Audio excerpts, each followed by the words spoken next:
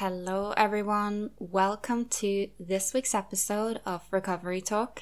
So, last week's episode I spoke about binging, and more specifically I discussed some common misconceptions people have around binge eating, common drivers behind binging, and overall just talked about the topic as a whole.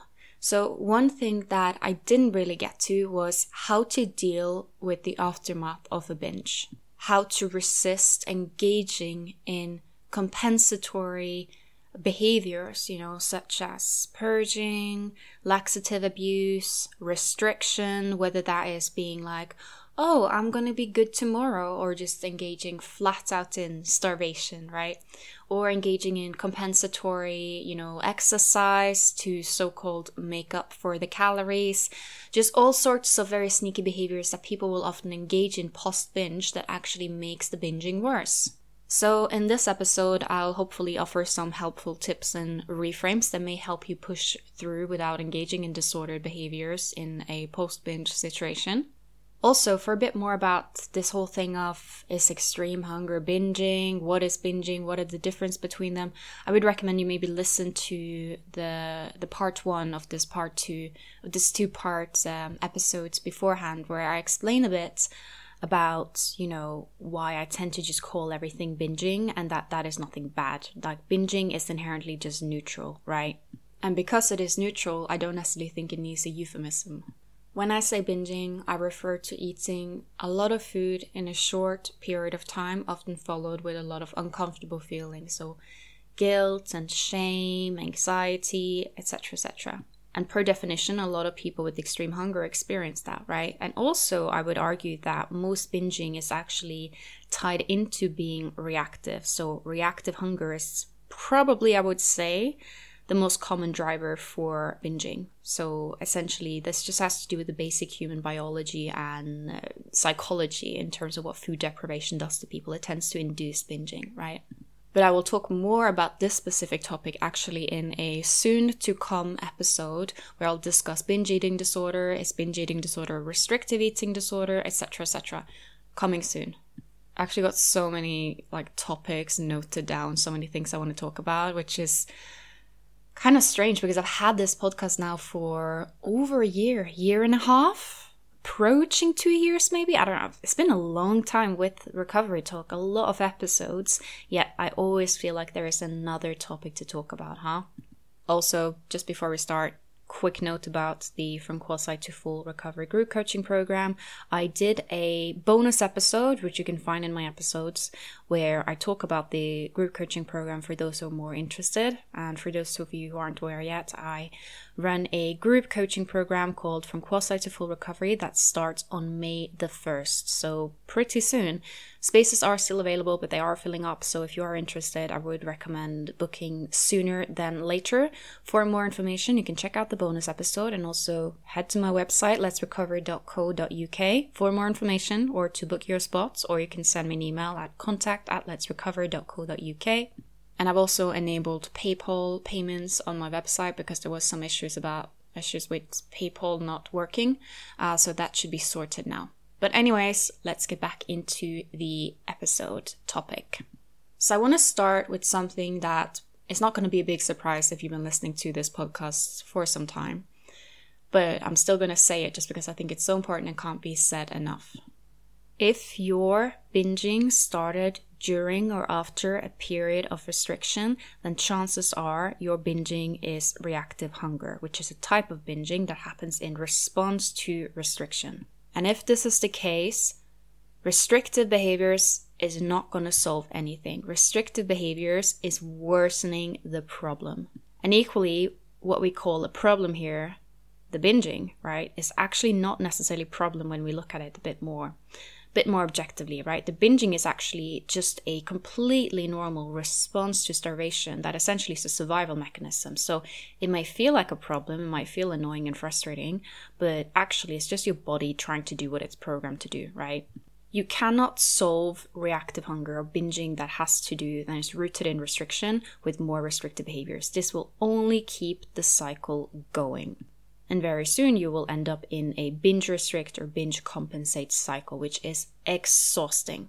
And the only way to really break that cycle is you need to get rid of the restrictive compensatory behaviors, right? You can't just willpower your way out of binging if the binging is rooted in restriction. And even if your binging is not rooted in restriction, you've never restricted, you are just binging and you have no idea why, restriction still has a tendency to make it worse. So again, restriction wouldn't really work anyways. I have discussed a bit more about that in a previous episode titled Breaking the Binge Restrict Cycle. I also have done an episode just on extreme hunger overall. So these are topics that I talk about quite frequently. Just wanted to start with that because I feel like that is very, very important for me to say, because I honestly feel quite frustrated with a lot of the advices around binging. A lot of it is about, oh yeah, just take a deep breath or go for a walk or do some meditation. Again, it is trying to prevent the binges instead of preventing the compensatory behaviors, right? But the binging, again, is more a symptom of those restrictive behaviors in most cases. And I also want to make you aware that when I say restrictive compensatory behaviors, a lot of times people think about, oh yeah, that has to mean something very drastic. It must mean that I'm either making myself throw up or popping a bunch of laxatives, or it means that I'm just not eating for the next day. And yeah, it can indeed mean that, but it also can show up in more discreet ways. For example, being more active the day after a binge, and being like, oh yeah, you know what, I just feel like so energetic, I just have, more energy in me. So, and again, it can very often be rationalized and camouflaged. Don't get me wrong, yeah, you might feel like you're feeling more energetic the day after you actually had some proper food, and which you probably needed. But then again, be mindful of how quickly this can creep into eating disorder territory. Or it can be something like not having breakfast the next day. And this may feel like intuitive eating. You may not feel actually hungry for breakfast. Maybe you just still feel really full if you had a binge the night before, right? But equally, this signalizes to your body that there's a lot of time between meals. Food is a scarce resource. When you have it available, you need to eat as much as you can, as quick as you can, right? So think about the signals that you are sending to your body and brain here. And also, this does not just refer to simply calories in, right? It also refers to what kind of foods are you restricting or banning yourself from, right? Because chances are this is the food that you're going to feel urges to overeat on. And also, when I say overeat, I don't really love the word overeat because it implies that you're going over something. But again, I'm just using the term in a way that it commonly is used. Because you're not necessarily going over something, right? Again, you're correcting a deficit. Your body is trying to keep you alive. Part of why I'm starting off the episode with these things is because I often find that hearing this can be so helpful for people with urges to purge or compensate in one way or another. Just being reminded that the binging is not necessarily the problem, and that actually what keeps the cycle alive is those restricted compensatory behaviors, and that by engaging in those behaviors, you're essentially just signing up for a binge restrict, binge compensate cycle. We tend to look for solutions where we want to find them.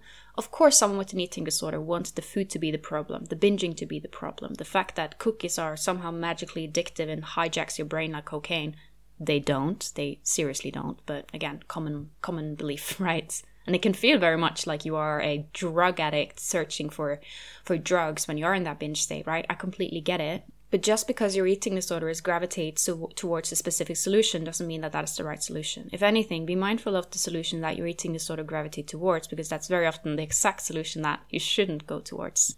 Of course, your eating disorder wants you to so-called beat binging by, taking the cookies out of the house, just having a bunch of, chicken and broccoli and rice in the house instead, Or just thinking that you are fundamentally flawed, you're addicted, you're emotionally eating, you're broken, you're trying to fill a void, all of these things, all of these like psychoanalytical explanation as to why you are binging without correcting the fact that maybe you are actually quite hungry and need food. Maybe you're creating a last supper mentality around certain foods or just food in general. So again, spot those restrictive patterns in yourself, whether they are very subtle or whether they are screaming in your face, such as, for example, purging. That's a very obvious one, easy to identify, which we'll talk about in a sec. But sometimes people miss out on the more sneaky things, such as, oh yeah, I'll just eat healthy tomorrow, right?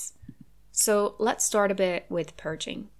I often find that with purging, a lot of the strategy that's being used is scaring people, right?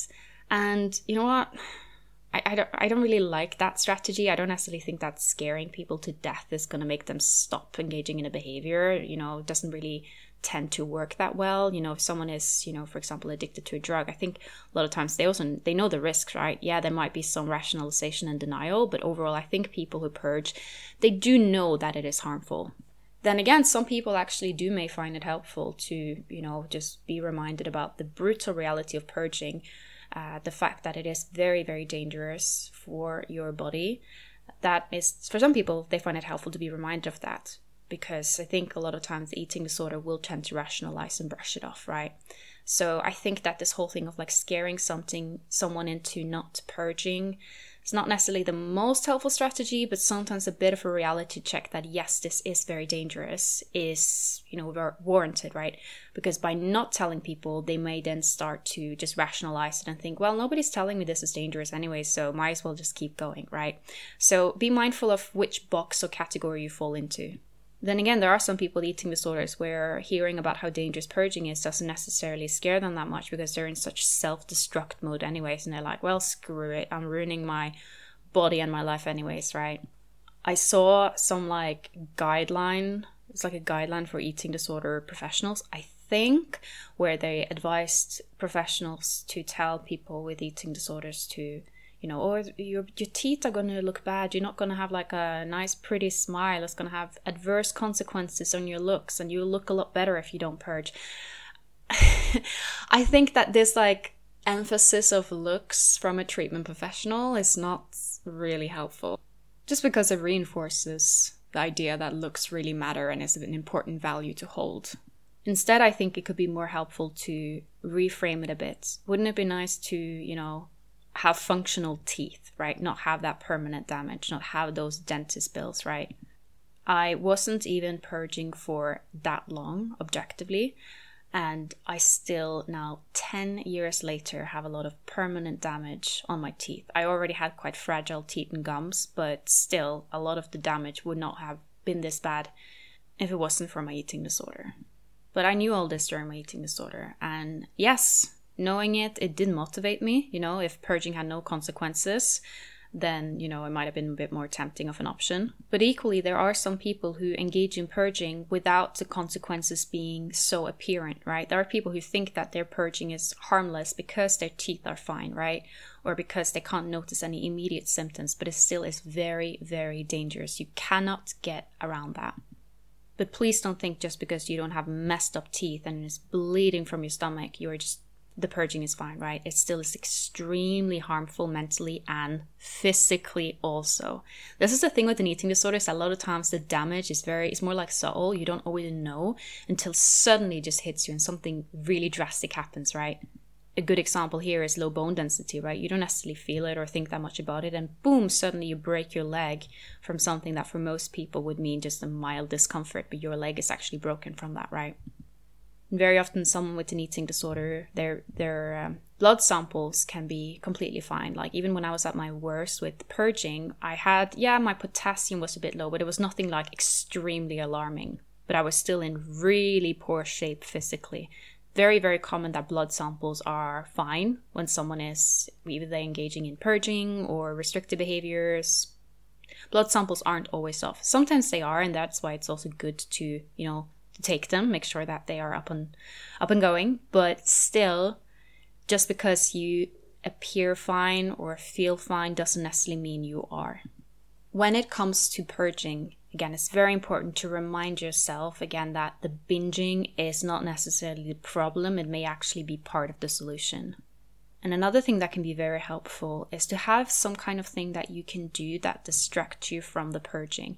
Ideally, this would be something that is not physical, but something that keeps your mind occupied and keep you physically away from, for example, the toilet. For example, FaceTime a friend, right? You probably wouldn't want to purge in front of a friend on FaceTime. Or it could be something like opening up a coloring book and doing some coloring, doing some art, doing some painting, even a rage painting, getting your feelings out. taking the dog out, but please don't take the dog out in a power walk manner. I mean, more like sitting on the porch whilst playing with the dog and not moving. Be very, very mindful of, not engaging in excessive activity post-binge, because this can so often just become a bit of a binge move cycle where you feel like you have to move after a binge to compensate. Again, this is not what we're looking for. I also think a very helpful strategy is, accepting your emotions without overly identifying with them. And this can be a tricky one. This is very often something people learn in therapy or coaching, how to approach your emotions from almost like a third person's perspective, where you are acknowledging that, yeah, I feel uncomfortable right now, but it's just a feeling. It will pass. It is not permanent. This feeling, it feels really bad, but it's not going to kill me. Essentially building your resilience towards discomfort and seeing your feelings as a bit like the weather, right? You again, the weather is just, it comes and goes. Sometimes it will be nice and sunny, sometimes it'll be rainy, but that's just how the weather is, right? And in the same way with you, your life is going to have difficult moments where you want to self-destruct. But learning to increase your tolerance window and learning to sit with uncomfortable emotions without engaging in behaviors that may create short-term relief, but long-term suffering. So it's about delaying the reward, essentially. Because yes, when you're engaging in the purging, you may instantly feel a bit relieved, right? Even though it also is really uncomfortable to purge, right? But long-term, you're making it worse, right?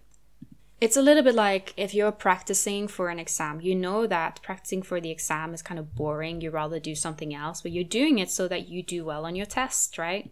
So again, you're delaying the reward because you know there are going to be consequences if you don't practice for your exam at all. You're not going to pass the test. So you have to just put in the boredom and sit in that boredom and get that revision of the material done so that you can pass your test.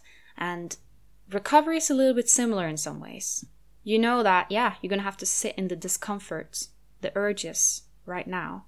But by doing so, there's going to be a future version of yourself that's going to harvest the benefits. So delayed gratification and, being able to resist the urge to engage in instant relief and extending how much you can tolerate physical discomfort. And then also seeing, is there anything I can do right now that will distract me from the purging without it being a eating disorder behavior, right? Some also might find it helpful to write down a few mantras, a few reminders, maybe even writing like a letter to themselves, like a post-binge letter, right? Where they're just reminding themselves as to why purging is such a bad idea, why you shouldn't go for it, reminding themselves and affirming themselves like, this is a normal part of recovery, this just happens. Engaging in restrictive compensatory behaviors will only worsen it. Nothing bad will happen. All of those worst case scenarios you have in your head about what is going to happen if you just sit there, push through the discomfort without engaging in eating disorder behaviors, all of those worst case scenarios, it's not going to come true. Part of why you know they're not going to come true is because they are the eating disorder narratives, right? And your eating disorder has a track record of lying, and more lying. Your eating disorder is always going to be very negatively biased. It's going to see the worst case outcomes all the time. But if your eating disorder was a person, you wouldn't trust them, right? Because it's just lies upon lies. You've been following your eating disorder's orders so long. How is that? Where is that taking you? Has that taken you where I want to be? If restriction, purging, excessive exercise, if these things were the solution, wouldn't the problem be solved by now? If the problem was a lack of self-control, or I just need to find the right foods to cut out, problem would be solved, right? So maybe it's time to try another option, because the expression, that insanity is repeating the same thing over and over and expecting different results. That's the bit, explains a lot the binge compensatory behavior cycle, where people think that this time will be different. If I just get all the foods out of my house, if I just stay consistent, if I just control myself, no, it won't happen again. But if you're dealing with hunger that's actually rooted in restriction, more restrictive behaviors will not help. And even if you are one of the few people who may be binging with no restrictive elements, never restricted, never had any elements of that, no restriction in response, restriction is still not going to make it better, right? It's still not going to make it better. We know that just by the actual impact restriction has on your psychology and your biology. What is very important the day after a binge, or even just the day on a binge, if, for example, if you binge in the morning, right, is that you keep on track in terms of getting your meals in, right? This is so important, even if you don't necessarily feel like it. Because very often what happens is that people end up in a cycle where they binge and then they might actually feel quite like put off by food, quite full, don't necessarily feel like eating. Then they're like, oh yeah, I'm just not going to eat then, right? And they think they're doing intuitive eating, but actually doing intuitive restriction. You actually kind of need to force feed yourself a bit just to signalize to your body that food is an available resource and it is available throughout the day. Equally, keep an eye on the type of foods that you are binging on. Not to eliminate them. Maybe that was what you're expecting there. Hopefully not. But I feel like for a lot of times that is the advice, right? Keep an eye on the foods that you're binging on and take them away, right? I'm not going to tell you that because it doesn't work, right? It just doesn't really work. It might feel like it works for a little while, if you don't have cookies in the house, you can't binge on the cookies, but overall it doesn't solve the issue. So I would actually tell you to do the exact opposite, right? The foods that you feel like you can't control yourself around, right? It's not the foods you binge on. So keep an eye on the foods you binge on. Are these foods that you happen to restrict or ban yourself from throughout the day, throughout your everyday life, right? For example, if you catch yourself just always binging on bread and pasta, maybe that's a sign that you are not really getting your carbohydrates in. You need to get those in. Or if you find that you are binging on sugary foods, sweets, doesn't mean that sugar is addictive or has cocaine in the brain, all of those fear-mongering bullshit myths, right? What it means is just chances are that it's not a food that you allow yourself to have, right? And therefore it becomes put on a pedestal in your head. So when it is available around you, it becomes so exciting. Of course you want it, right? It's like a little child. Take away a random toy and put it high up on the shelf and say, you can't play with that. They're going to obsess over that toy, right? It's just basic psychology. Not to mention biology. If you are someone who's undernourished, then yeah, you're going to be extremely driven towards eating, right? Not always all the time. It's very common, for example, someone may have a period of, restrictive anorexia where they are, just overall just engaging in restrictive behaviors, and then suddenly the reactive hunger comes, right? Could be in the eating disorder or in the recovery. That is, again, it's very, very common to fluctuate a bit between behaviors. But overall, this hunger, this binging, very often tends to be reactive. So you need to ask yourself, did it start during or after a period of restriction? And expand your meaning of restriction a bit. Restriction doesn't always mean just starving yourself, right? It can also mean just the euphemisms of, I'm just, making a healthier lifestyle choice, right? Well, does that mean banning yourself from certain things?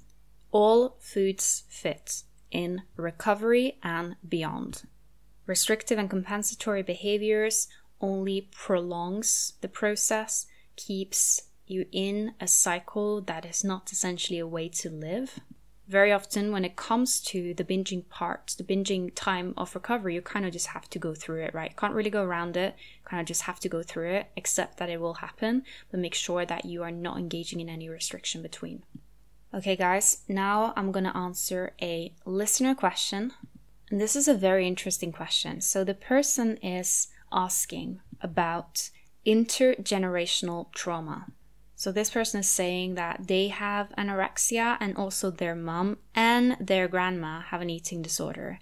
And that this part of their family is Jewish and had to hide and, be starved during World War II, where there was quite prolonged starvation and food scarcity. The person is then asking, could this be the reason why we all have an eating disorder? And like I said, intergenerational trauma. This is a very, very interesting topic. Unfortunately, it's not a topic that I know that much about, but there has been a lot of work done on intergenerational trauma and how the trauma of your ancestors can affect you, right?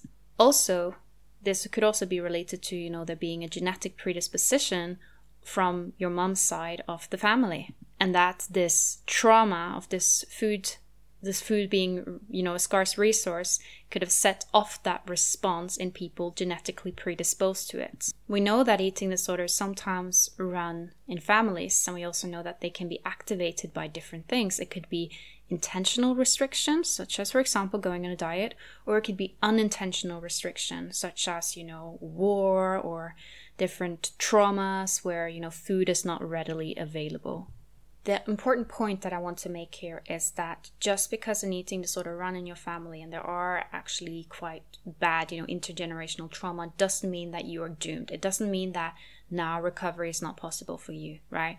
And I'm saying this because I know that the unicorn syndrome tends to be strong, tends to find all sorts of narratives as to why recovery is just not possible for you. But it still is. Even if you have this genetic predisposition, even if you have generational trauma, recovery is still possible. So in short, I guess I cannot completely answer your question or say, yeah, this is what it is, right? Or give you some absolute answers, because we don't quite know. These are still things within psychology that we are figuring out and learning about. But we do know that intergenerational trauma is a thing. We do also know that eating disorders seem to have a genetic predisposition and that tends to run in families. So yeah, it could indeed offer some explanation.